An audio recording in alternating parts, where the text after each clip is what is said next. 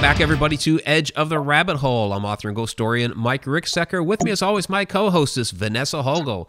We have a fantastic show coming up for you tonight. Renowned demonologist Keith Johnson has returned to the show to talk to us about vampire legends, and there are many, especially around the area where he's at in New England. So, Keith, want to welcome you back to the show. Hope you're staying safe out there. Yes, we are. Thank you very much for having me. Yep, by the grace of God, we are staying safe, and we pray that it continues that way for you guys as well. Yeah, absolutely. So far, so good. Is Rhode Island, I mean, I haven't heard a lot about that. Everybody hears about New York and Louisiana and some of these other states, but you don't hear a lot about Rhode Island. Everything going on okay out there? Well, it's rising, but it's a little more gradual. It's a little more gradual here, and it is rising. It hasn't done any real leaps and bounds yet. Our governor is giving some really, really sound advice about social distancing and quarantining and everything. It's and enacting some rules about not gathering in places with 10 or more people, which is very, very sound advice, and I think that's very, very easy to follow too. So we're hopefully playing it as safe as we can. Yeah, that's good. That's good. Yeah, social distancing does work. So I want to remind everybody to adhere to that. It's not a joke. This is something that's really happening. Right. So, and it's not that difficult. Right. It's not that difficult. Just don't gather. It's that simple. Exactly. I mean, I'm cloistered here with my family, and I mean, aside from the necessary shopping, obviously you have to shop once in a while. We basically stay at home. And my son sleeps a lot, so that's his favorite pastime, lounging on the sofa. So he's doing good. Yeah, and I'll tell you, I've been on the run constantly the last few years, go all over the place. That's and right. if I can stay here for the last, it's got to be like 2 months straight, just because of the way my schedule worked out, and now we're on lockdown. If I can do it, you guys can do it, so please. Right. True story. Yeah. Good advice. Very good. Right. So, Keith, you're back with us to talk about vampire legends. Vampire legends. I know this is a big interest of yours. Of course, there are a number of those around your area, especially there in Rhode Island. So, tell us a little bit more about these different legends and why these people from the past thought that vampires were prevalent in Rhode Island and the rest of New England. Nobody really seems to know exactly where we can trace it back to. Of course, people used to blame the indigenous people, but they are the scapegoats. They get blamed for everything. So it really didn't appear to have started with them. As far as we can trace, it was from people from Europe, and they brought some beliefs over with them. And of course, you can relate to the current times, because it was actually considered a pandemic at the time. And they gave it a spiritual aspect.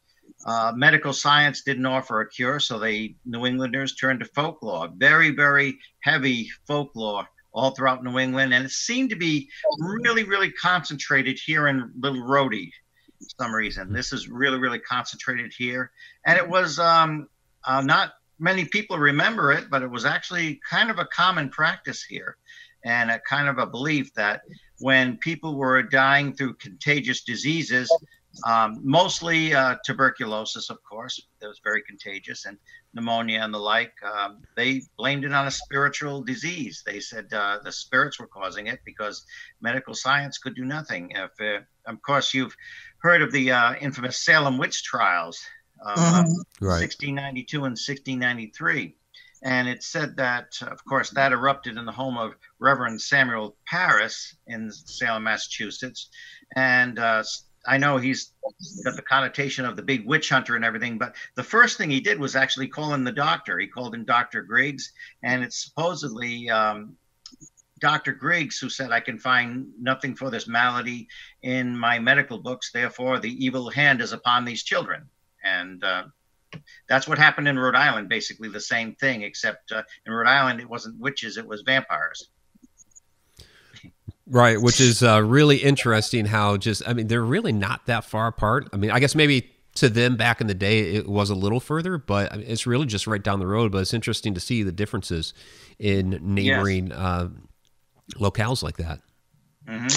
Do you think that part of the reason for that wasn't just that they had to find a cause for these certain maladies, but they also brought their superstitions from Europe with them? Yeah. Had family members seen similar situations that had been attributed to the supernatural in Europe? Mm-hmm. And so though it's the fear that they brought with them in regards to this, not always we can't find a cause, so it has to be this. Yeah, right. This is a photo here from Romania, taking a look at some of those graves. Oh, yeah. Where they did actually, do these different things and desecrated the graves, thinking that they were, vampires. The stakes through the hearts, cutting off the heads, different things like this, and burying them upside down. Yeah. Face down. Yeah. So these things made their way to New England. Way the opposite direction. Yes. Mm-hmm. Yeah. Yeah, so were there things that they were doing differently here than, say, over there in Eastern Europe? Here, there wasn't a lot of burning. There wasn't a lot of burning of the corpses. And I'd like to emphasize that now that, of course, Europe was incredible, the mass hysteria and everything. But in New England, people accused of witchcraft were not burned.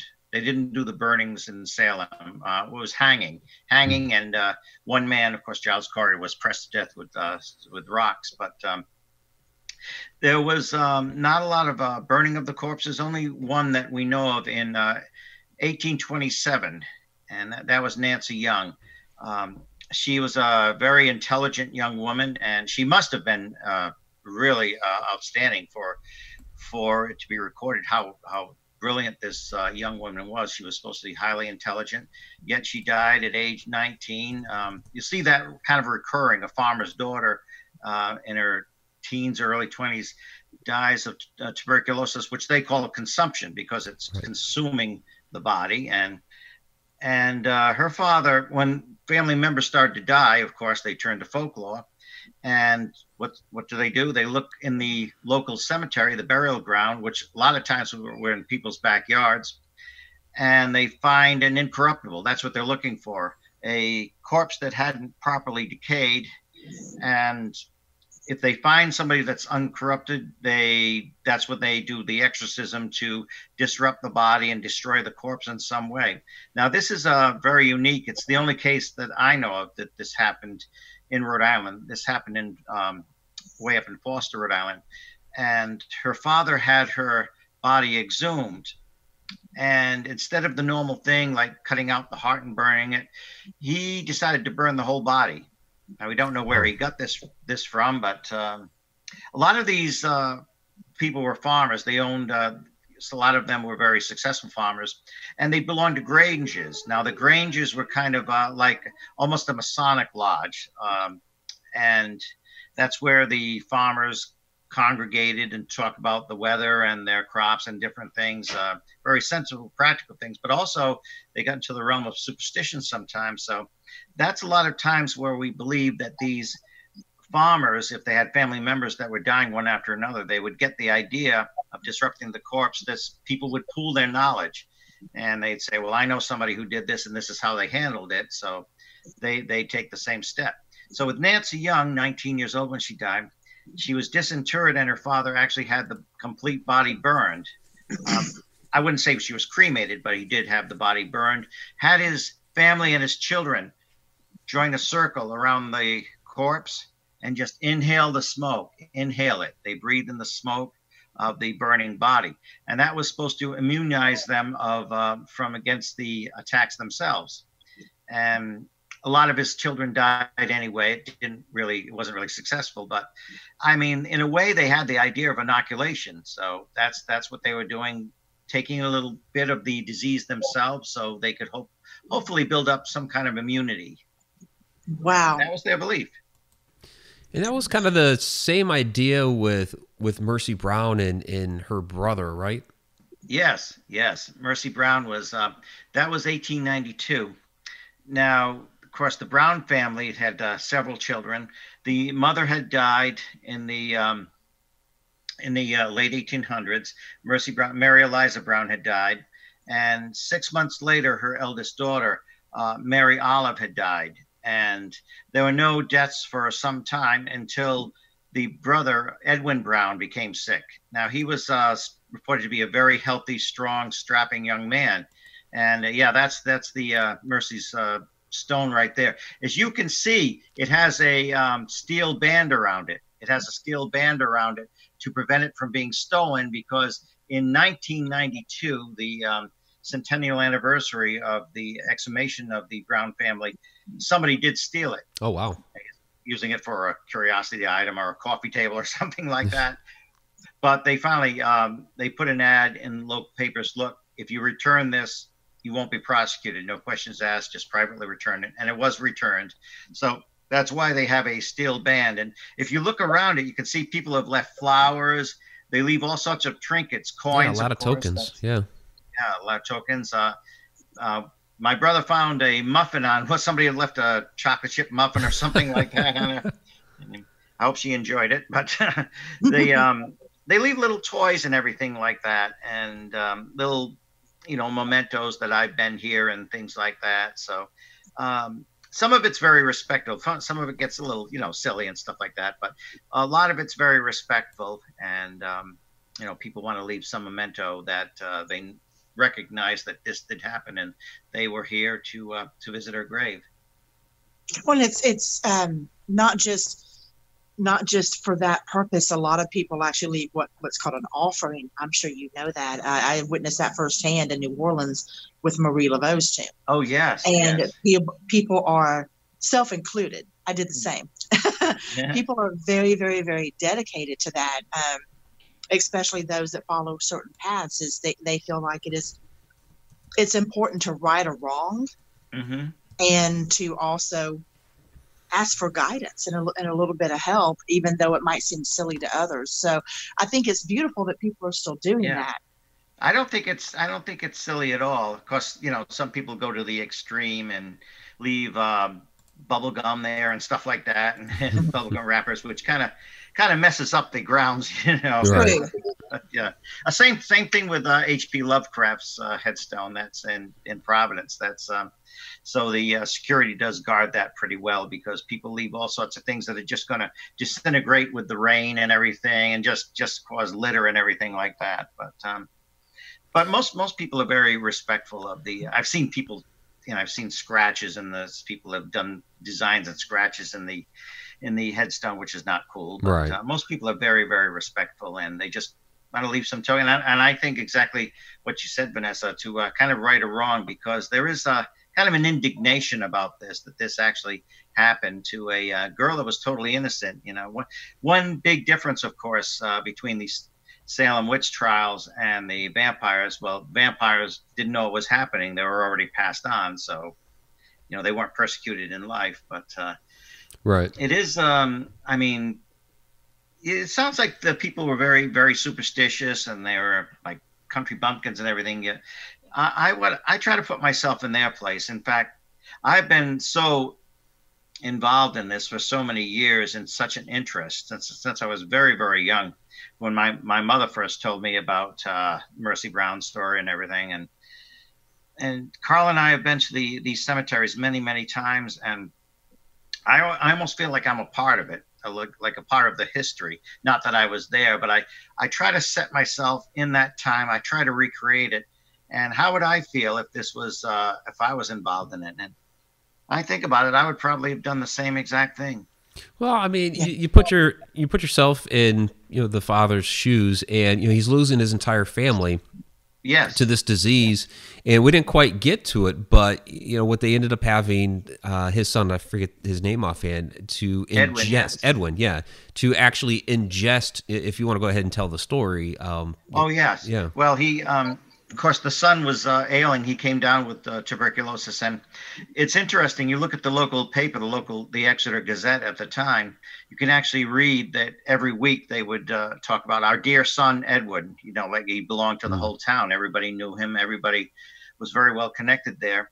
And it's strange. Everybody, the most famous, of course, of all the Rhode Island vampires, and she's known as the last vampire in America, last official one anyway, is Mercy Brown. But it doesn't mention Mercy in the publication. It says she has lost a sister. You know, that George Brown has lost a daughter, lost two daughters, but the concentration is on Edwin because he's the only son of George Brown, who was a very prominent horse trader and farmer at the time in Exeter.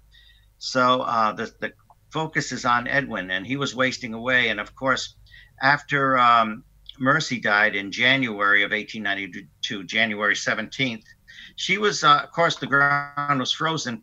She's believed to have been put in a holding crypt, which is right there in the cemetery because the ground was frozen. They didn't have backhoes, so they had these holding crypts that would, the body would just be frozen, I guess, and it would thaw out. When it was springtime, when the ground thawed, then they'd have the proper burial. But it was like a holding. It was also called a keep, a holding keep, and of course, you get the stories of the dead ringer. The dead ringer. They put the little bell in there so they could ring it and everything. And I don't know if that ever happened in the Exeter Cemetery there, which was originally Chestnut Hill and Shrubs Hill Cemetery, it was called. But of course, when they disinterred the bodies, Mercy was taken out, and lastly, out of the above ground tomb, and the people, and these were like church parishioners that knew her in life. Right. They jumped back and because she was so preserved. Now they had actually paid the county medical examiner to be part of this. He didn't believe in the superstition, but they paid him to be present. So now George Brown wasn't present. The father was not present. A lot of times you read the story that George Brown had his daughter dug up. Well, he wasn't there, and he didn't want to believe in the superstition at all. But when it's your only son and this is your last ditch hope, and probably his fellow members at the Grange. In fact, it was a man named Rose. Mr. Rose was the head of the Exeter Grange, and he had a similar situation in his family in 1874. His daughter, Ruth Ellen Rose, in Peacedale, was disinterred, and they disrupted the corpse in some ways. And obviously he told George Brown, this is what we did to deal with it, and gave him that advice. So even though there's no record of that, we can assume because his family went through the same thing. So Mercy Brown, of course, the mother, and they had pretty much gone to the earth, and the sister, Mary Olive. The mother was kind of in a mummified state. Some of the muscles in the body remained, but her heart was just a dry lump of flesh. So she was not the undead. Mary Olive, the oldest daughter, who had died when she was 20 years old, and I know this sounds terribly gruesome and everything, but when she died, however, it was not a gruesome thing at all. She was very loved by her fellow parishioners. The whole congregation turned out when she died and sang her favorite hymn within the cemetery grounds. But it's only later, of course, and when they disinterred them, she had gone to a skeleton, except she had a very long, thick growth of hair remaining on her skull. So then they take Mercy out, and of course she's perfectly preserved. Why? She'd been buried above ground in the two coldest months of the year, January and February. Now it's March 17th, and they take her out, and Dr. Metcalf, who was the medical examiner, said there's nothing really strange about her state of decomposition at this stage. But he did do a rudimentary autopsy with her right there in the cemetery, and I mean, she was already passed on, but I still think of the indignity. There's their fellow parishioners. They're all men. Of course, they're all men in the cemetery, about a dozen of them. And they take off her burial shroud. And, of course, they have to open her dress and excise the heart and the liver. Now, these organs did drip a little bit of blood. I assume it's freshly defrosted blood. It had been coagulated. Again, Dr. Metcalf said there's nothing unusual about this, but the townspeople were convinced that this is proof that she was one of the undead.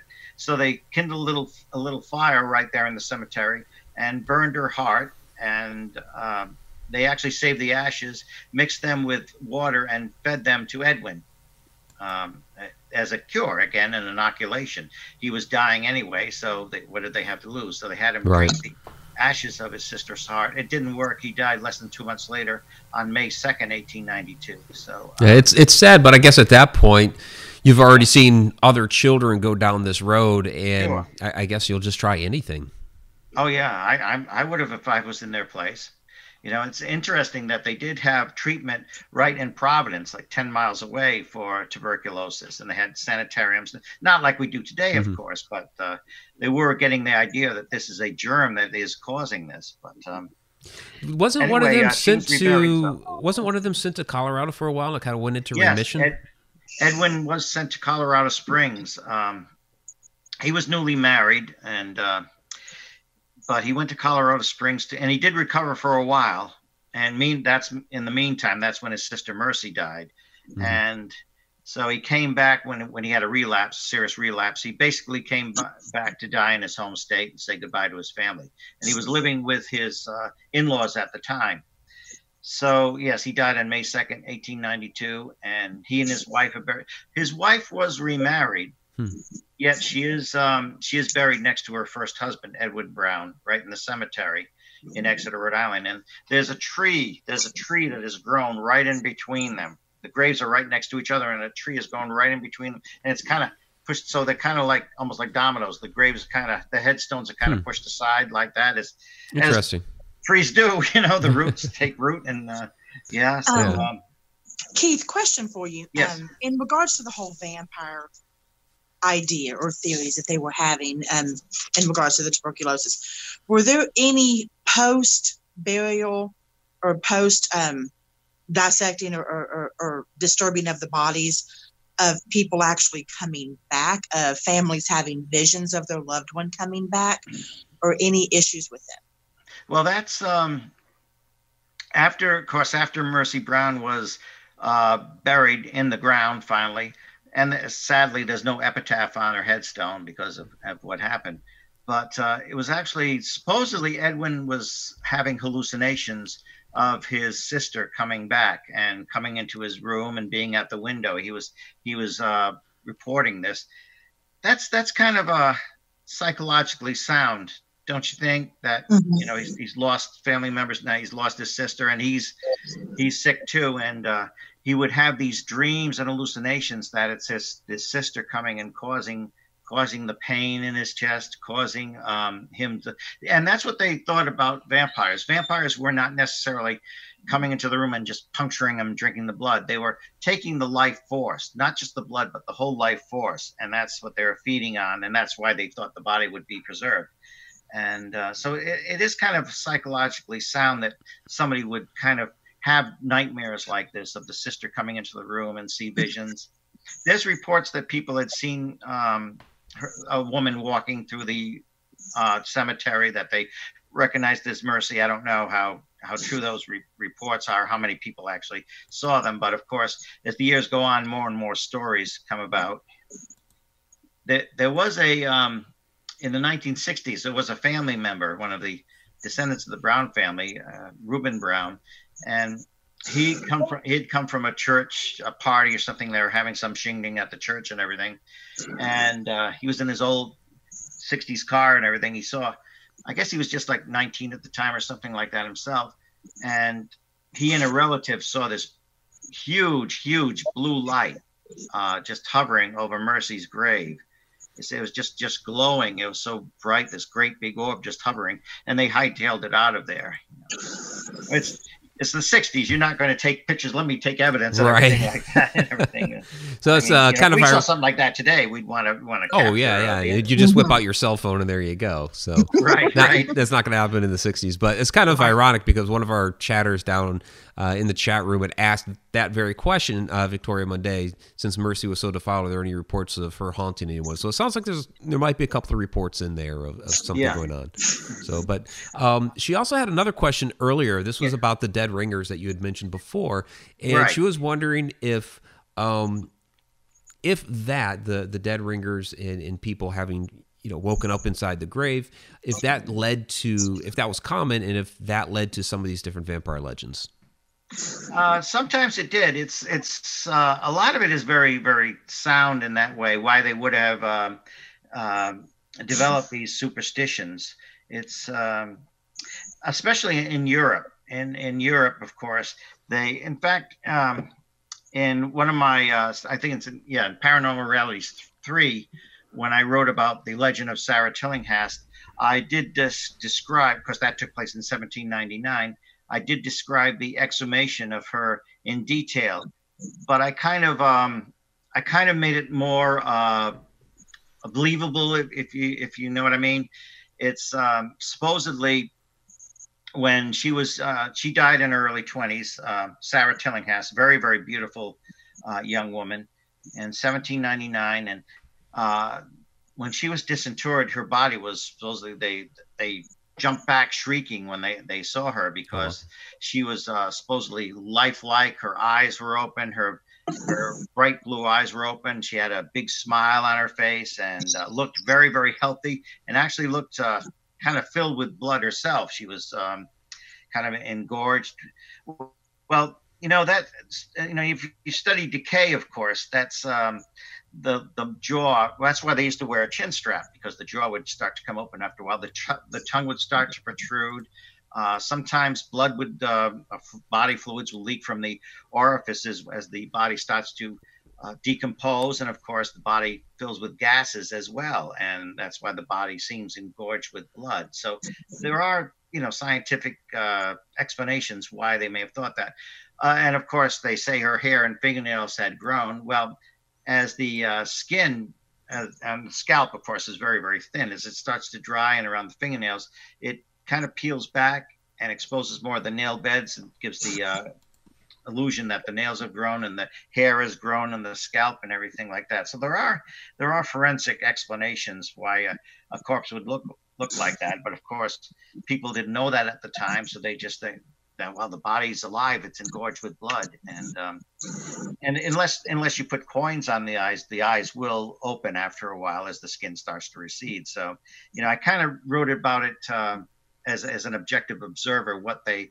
would have seen and why they would have seen it. And of course, with the legend of Sarah Tillinghast, her father, Stutley Tillinghast, was a very, very prominent apple orchard farmer, and did very, very well for himself financially, but of course was losing half of his family at the time, almost half of his family. Wow. So I wrote about it like they're passing the jug of cider, this hard cider. They're passing it because it's in the early winter months, and they're passing this jug of cider around, and they get more and more tipsy by the end of the day. And when he finally cuts out his daughter's heart, you hear a gasp as the gases start to come out of the body, they start to exude from the body.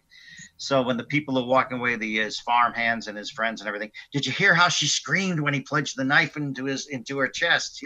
Because that's probably how they would have interpreted it. Right. More than likely. And the other thing, when you talked about her eyes, yes, something that's very common after death is the milkiness, the opaqueness that actually covers your eyes. Yeah, I actually did mention that. Yes, very weird quality. Yes, right, exactly. And it's interesting, in some parts of Europe, they don't believe that a vampire attacks with fangs, that your teeth start to grow. They believe sometimes they use the tongue. They have a little stinger in the back of their tongue, because as the body starts to decay, of course, the tongue starts to protrude. So that's why they believe vampires use their tongue to pierce for blood. But all of this being said, there is still something very fascinating by the fact that it doesn't matter where you go throughout the world, how far you go back in history, each culture, each civilization has their own vampire or dhampir story. Yes. Every single one, even before there was any communication amidst different civilizations, before there was any way to share information, to share stories, even before the written word, you have tales of the town orator passing down these stories of what they've been told throughout their life that go back thousands of years. So there has to be, medical evidence aside, there has to be some small grain of truth in the origination of it. There has to be. Oh yeah, I believe that. I believe whatever that grain of truth is, and of course, the Europeans, the Americans, bring the culture of the Europeans over to the New World and everything. But you're absolutely right. Even in ancient China, I mean, where do these stories, these superstitions come from? I mean, are they all superstitions? And That's a very good point. That there must be some kind of germ of truth in this. Just a little nugget. Yeah, somewhere down in there. Mm-hmm. So a couple At more. least the vampire romantic in me has to believe that. Yeah. Oh, yeah. Well, that's good. Well, if you read the Anne Rice novels, it goes all the way back to the Egyptians, right? So. Right, exactly. So we have a couple more questions here out of the chat from Grand Old Folks. That's Betty Lange. Did the fear of death cause the fear of vampires also? Yes, I think there was a lot of fear of death, and of course, again, they turn to superstition. But then somebody in the family gets sick, and they start. Of course, in tuberculosis, when it was unchecked and everything, you could live with tuberculosis. A lot of people did for years, survived, and then unless it suddenly became aggressive. Like Mercy had the galloping kind, what we call the galloping kind. It really consumed her very, very fast. She went downhill very rapidly. But some people live with it for many, many years. Henry David Thoreau had it for many, many years. And it didn't really take his life till he was in his, I guess, mid 40s, approaching his mid 40s. Suddenly, he became very aggressive, and it just, took his life. But he lived with a lot of famous people. Lived with it for many, many years. A lot of famous authors, a lot of famous poets. It was actually consumption, as they call it, was actually considered a little bit romantic back in the Victorian era. Because you're pale and withdrawn, and you look mysterious and everything like that. So they during that era they tended to like the paler skin, the milkier, yes. I guess more illustrious or something. Yeah. Oh yes, especially with royalty. Alabaster. Yeah. Lord forbid that a woman start getting a tan on her face. And right. I've seen her. Yeah, you needed to be like milky white and a little plump, and that was the thing. Yeah. Yes. Exactly. I got one of them down. Well, because being plump meant you were well fed, and if you were well fed, that meant you had money, and yeah. Yeah. Well, Vanessa, you have red hair, which was considered quite attractive. That was considered very, very attractive and romantic, and a lot of things, a lot of spiritual stories, hauntings and things like that. A lot of times you hear the person had red hair, had flaming, flowing red hair, and of course you go back to the stories of the like the biblical giants, the giants of ancient times and everything. They were known to have this flaming red hair and bright blue eyes, and so I guess you fit right in. There you go. Was considered quite romantic. It really was. For it.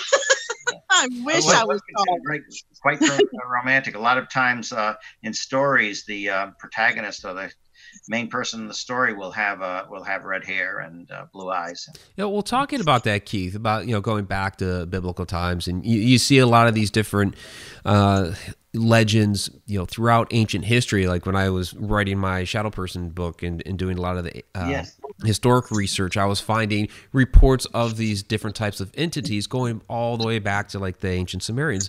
Do we find these same sorts of things with vampire legends? Do they go that far back as well? They go very, very far back. They go very, very far back. Like I was saying, ancient, and Vanessa was saying, they go back to ancient China. I'm sure ancient Egypt had their variation of it. Just practically all cultures had some kind of variation of the vampire, and they were known by many different names, like revenants and everything. But that coming back from the dead and taking from the living for sustenance is quite a common theme throughout many, many cultures. Virtually every culture in history, they have their lore of this. They have actually found reports throughout history of this being even in the most remote indigenous cultures that have absolutely no contact during that time with anybody else, no way to receive these stories or information from anyone else or any other cultures. To me, that is the most damning, or fascinating piece of information, is that is like taking a group of people that have never seen another living soul ever. Yes. Mm-hmm. And yet they have accounts of this very thing. Right. And there is a very, very common theme to it, that somebody comes down with an illness and then they're reporting that a family member is coming into their house. It's usually not a stranger. Most of the time, there are exceptions, like in England, the Crogland Grange vampire, but usually it's someone that they knew and loved, and it's somebody that comes into their room, sometimes in the form of a shadow person, but quite often recognizable. And they say, they came in, I swear they were in my room. They were looking at me. They came into my room. I don't know what they wanted, but I was hurting. I felt so sick after they were here. And that is reported over and over and over again, before they even used the word vampire. So are these people, were these people actually just seeing an apparition of their former loved one who had already passed on? It could have been an apparition. It could have been a hallucination, but it's very, very common to report these things. It was very, very commonly reported. You miss somebody so much, or somebody's died of an illness, so you associate with them. And it's been reported very, very often that usually it's a very recently deceased family member. That's why they think they're coming in for their sustenance, to feed off the life force of these relatives. Like with Sarah Tillinghast in 1799.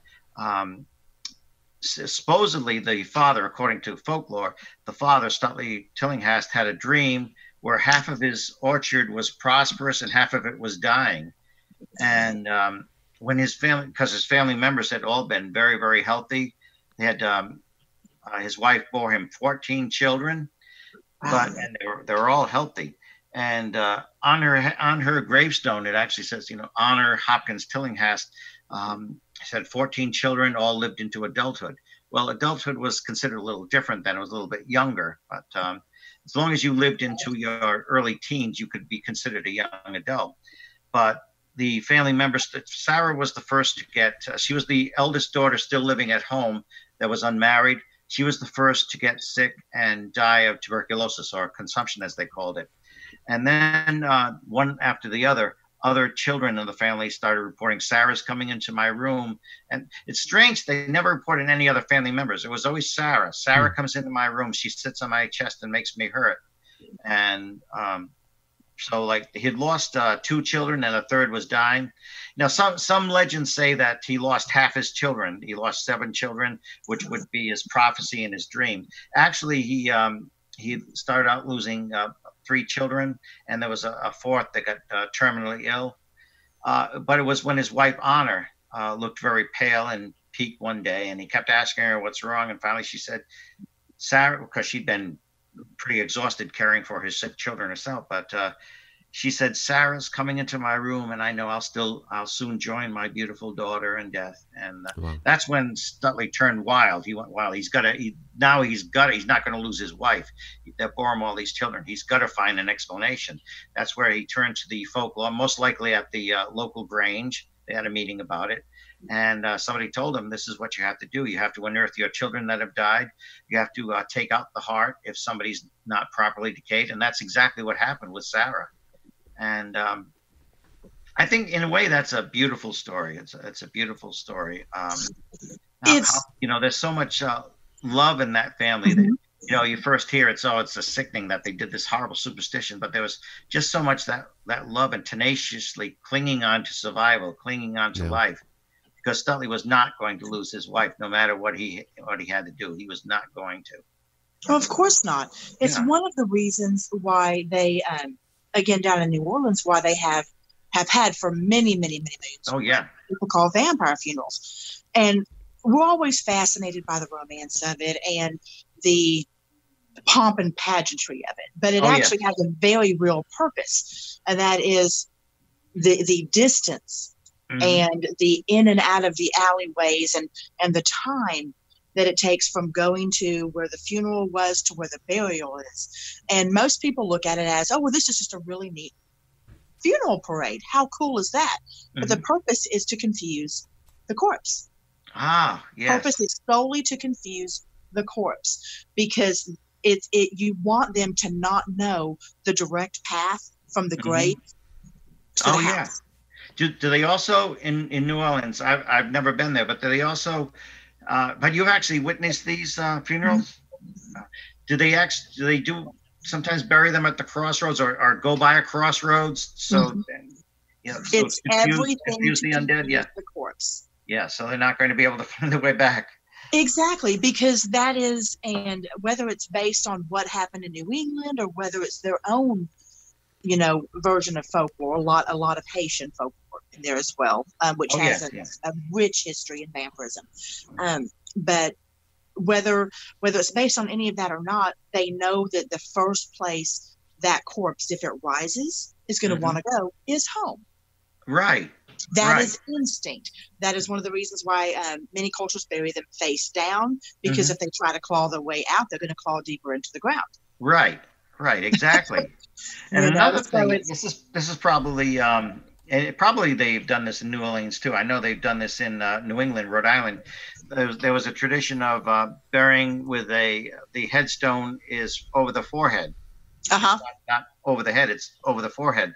That way, when they try to get up, they're going to keep bumping the head. They're not going to. I guess they're not considered too intelligent. They're more instinctual. They're more creatures of instinct. They're not. They weren't considered the sophisticated ones like Vlad Tepes becomes Count Dracula. They're not considered sophisticated like that. They're kind of they're bound to folklore, and like you get the throw some seeds of grain or salt and everything. If you put sand or grains of corn, they're going to have to count every kernel of corn, so they're never going to catch up with you. And of course they can't cross running water and then things like that.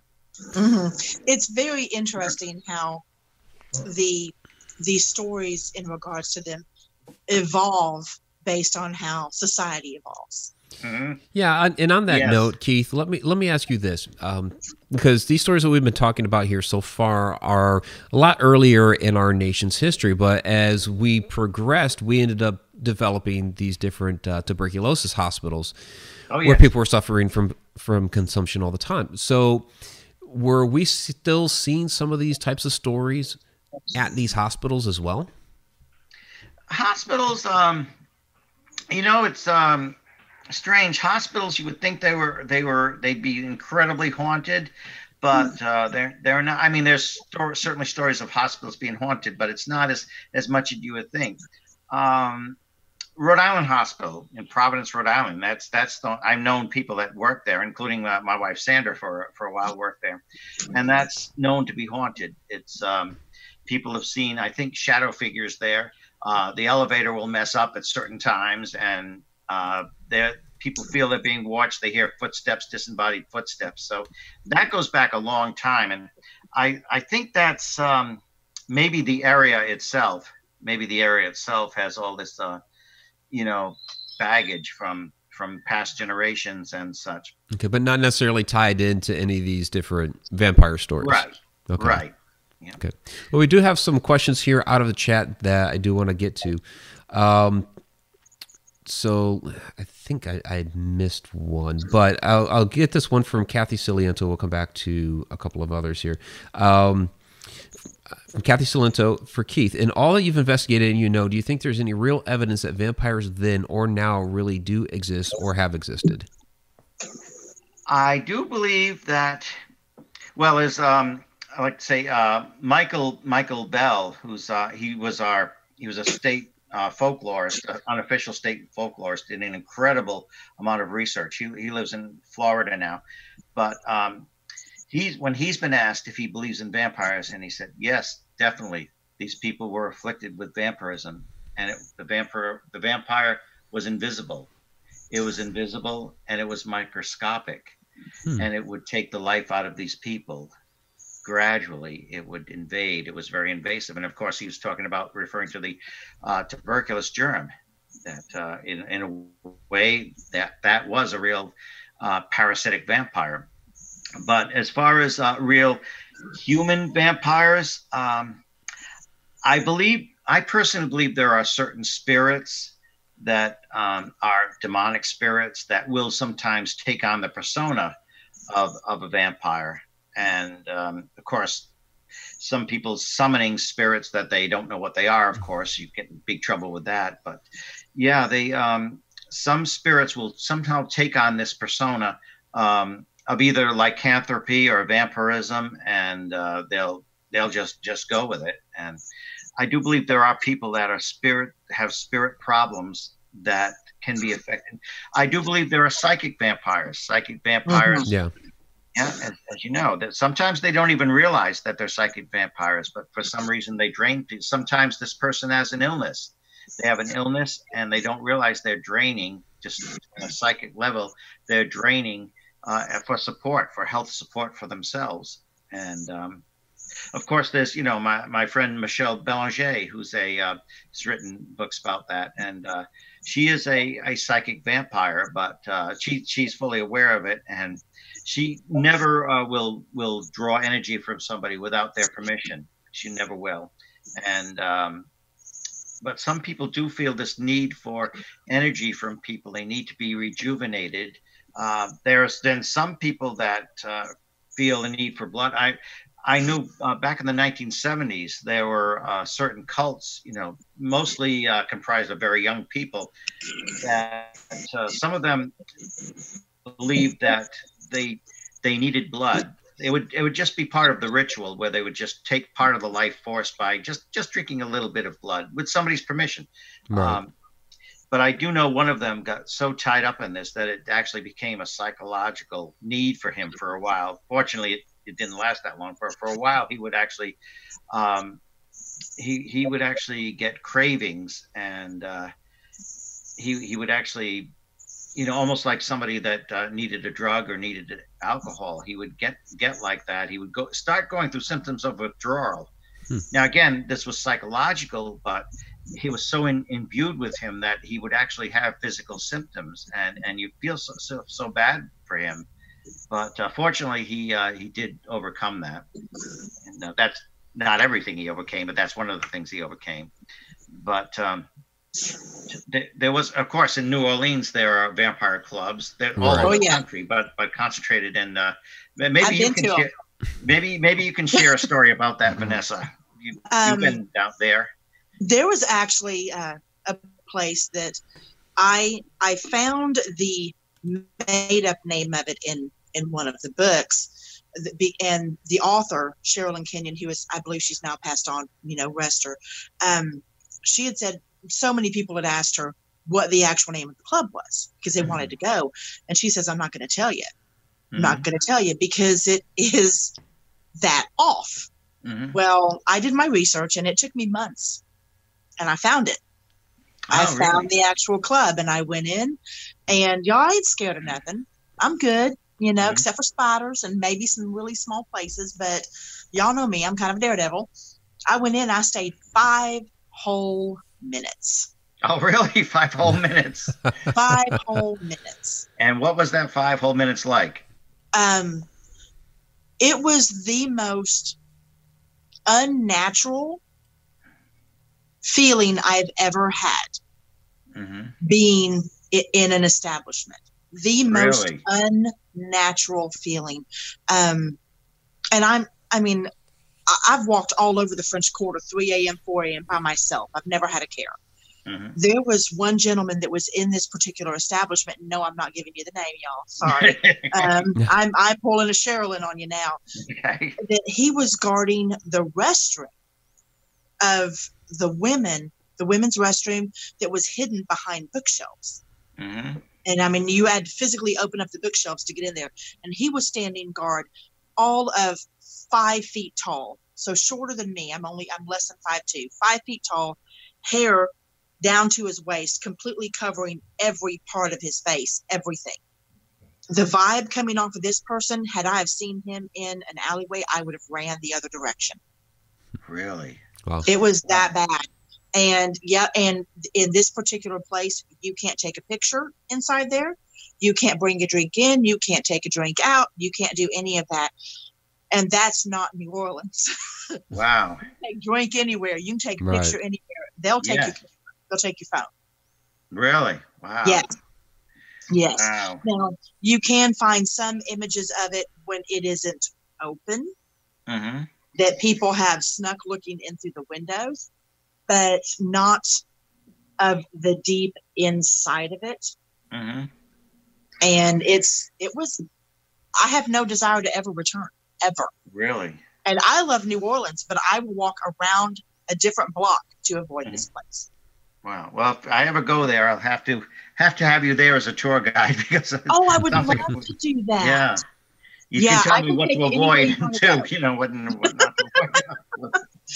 But there, the culture, the history, and the lore behind it is very, very real. In there. I highly recommend anyone that wants to get a good taste of, pun intended, of what it is like there in New Orleans is to look up Jacques Saint Germain. Okay. Yeah. Jacques Saint Germain. I highly recommend that. Read up on him. That is it is his house I tried to break into when I was channeling. Oh, really? Okay. So yes, read up on him and tell me what she wasn't consciously trying to break into. No, she kind of. I was channeling and taking there and trying to break in. Wow. Well, and I know some people, even at Rhode Island College, I had some friends that they became paranormal investigators. But when they first met each other, they had a club there at Rhode Island College, and it was just a vampire club, but it was role playing. It's just role playing. It's something they didn't take seriously. They would just go into their persona, and there's never anything like really hot and heavy. There was just kind of a role playing thing. But I do understand that, especially in places like New Orleans, there are organizations that really take it quite a bit more seriously. Very much so. Yeah. I mean, they live and breathe that's 24/7 their persona, what they are. And I will tell just this last little part, for anyone that's looking to go down in there, the club I'm talking about is not the Whirling Dervish. Okay. So not the if Whirling you go Dervish. there, you're okay if it's even still open. But it's not the Whirling Dervish. Right. So just letting y'all know. Okay. Yeah, we did have a couple of those guys on here a few years ago, and I saw some people down in the chat room talking about the fangs, and the one guy that like specializes in that we actually had on that particular episode. So it was really interesting. So I guess I kind of answered the question then from Betty Lange, if you've ever met a real life quote unquote vampire who practiced the lifestyle. So I guess it would have been the people from that club.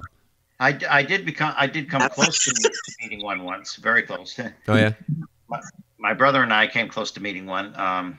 This was actually in the 1970s, and there was I'll tell you the story. There was a young man who went by a cemetery in Connecticut, and familiar haunted cemetery, and he went by, and I guess it was on a weekend night, and he was out to party or whatever, and he saw this young woman, a teenager actually, dressed in goth clothes. She had the long gown on, dressed in all in dark, and she's just sitting there with the long hair and just looking very sultry, and sitting right on the rocks right outside the cemetery. And wow, he steps on the brakes and turns around, and she's still there. So he get out of the car and wondered if she was a ghost or not. But she's a real person. She said, "Come on in, come talk to me. I'm very lonely here."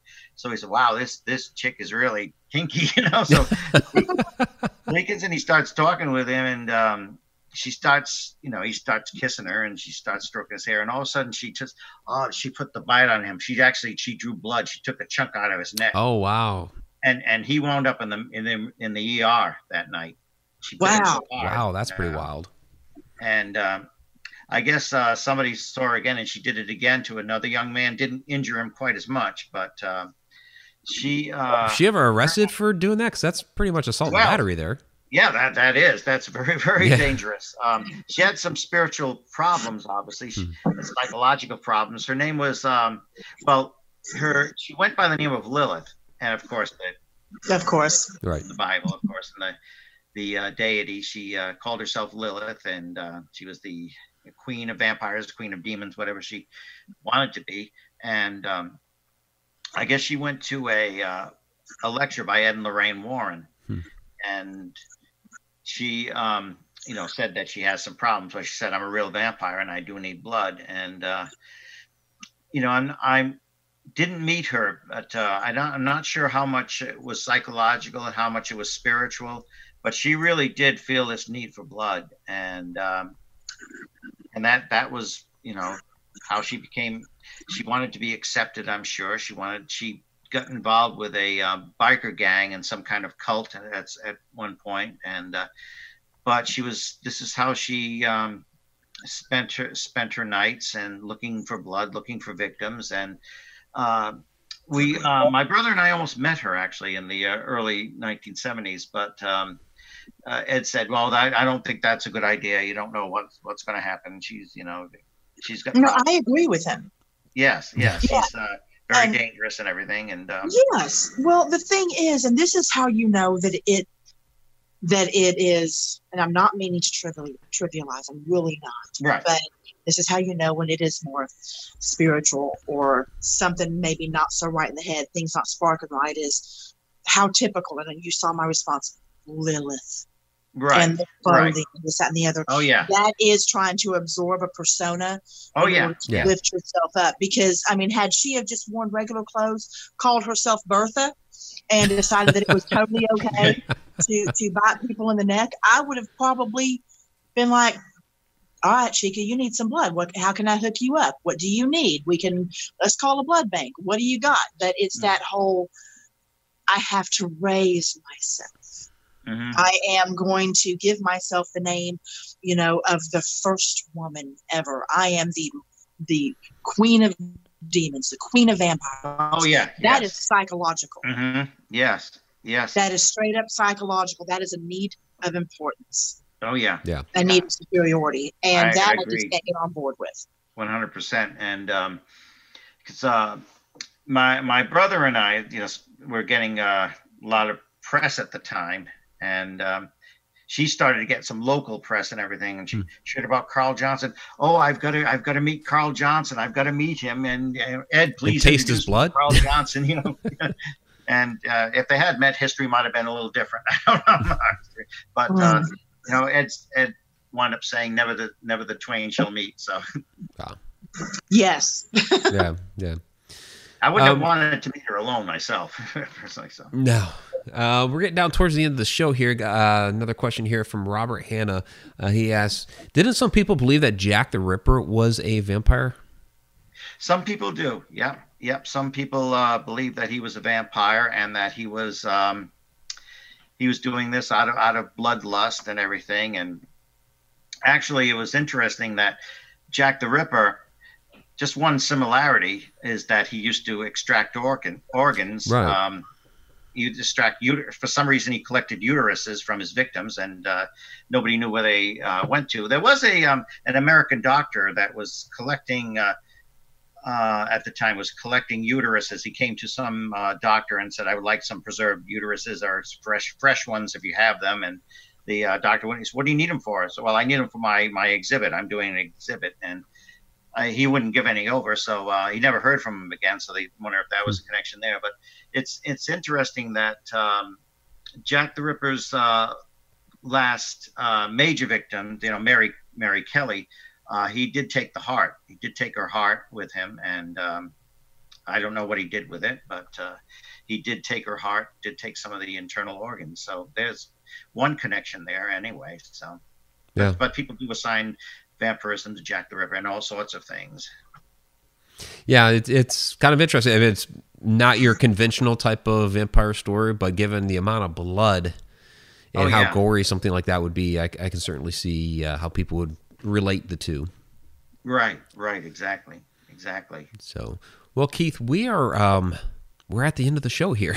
Okay. So, how can people find you? I mean, this is one of your books. Where can they find your books? And because some of these stores are within there. Nearparanormal.com. Find us at nearparanormal.com. There you can see our books, and you can order my books, and I'll personalize them for you. And so just go to nearparanormal.com, and Sandra and I are very, very available. We're easy to find and on the internet, so we're there.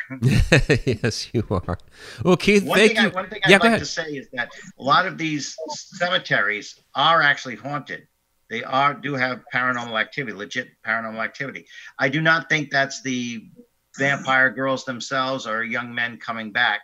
I think it's because people have done rituals and brought, bad vibes in there, negative energy, and everything, trying to resurrect these vampires, and they've drawn all sorts of negative spirits in there. That's why I do believe, but there is legitimate paranormal activity in these places. Yeah, because people brought things into it. Too. Well, yeah, unfortunately that happens, and Quarantine Ghost has put the website down there, so people can go ahead and click on that. So thank you very much for dropping that in there for everybody. Keith, my friend, thank you again for joining us, talking more about vampire legends. It's good to get, and it's really such a relief to be able to talk with you both again. Because we are kind of quarantined. Yes. Very wise. But it's good to get out there through the internet and actually talk with you both. And I feel like you're in the room with me. So it's good to get together with you both. You're both good. Yes. Yeah, I absolutely. needed it. I was getting cranky. Well, you don't have to be cranky tonight. No. and thank you for sharing your stories, Vanessa, very much. Oh, no problem. Hey, New Orleans is only an 11-hour drive for me. So if you end up going, or a 2-hour flight, if you end up going, let me know. Give me a heads up. Let you know.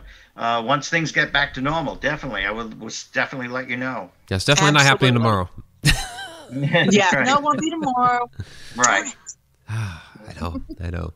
All right, my friend, you take care. We really do appreciate it. And I hope this all blows over, and I'll see you at Ocean State Paracon here in July. Well, we'll hopefully see you there, God willing. See you there. Take care, my friend. Sweetheart. Bye-bye.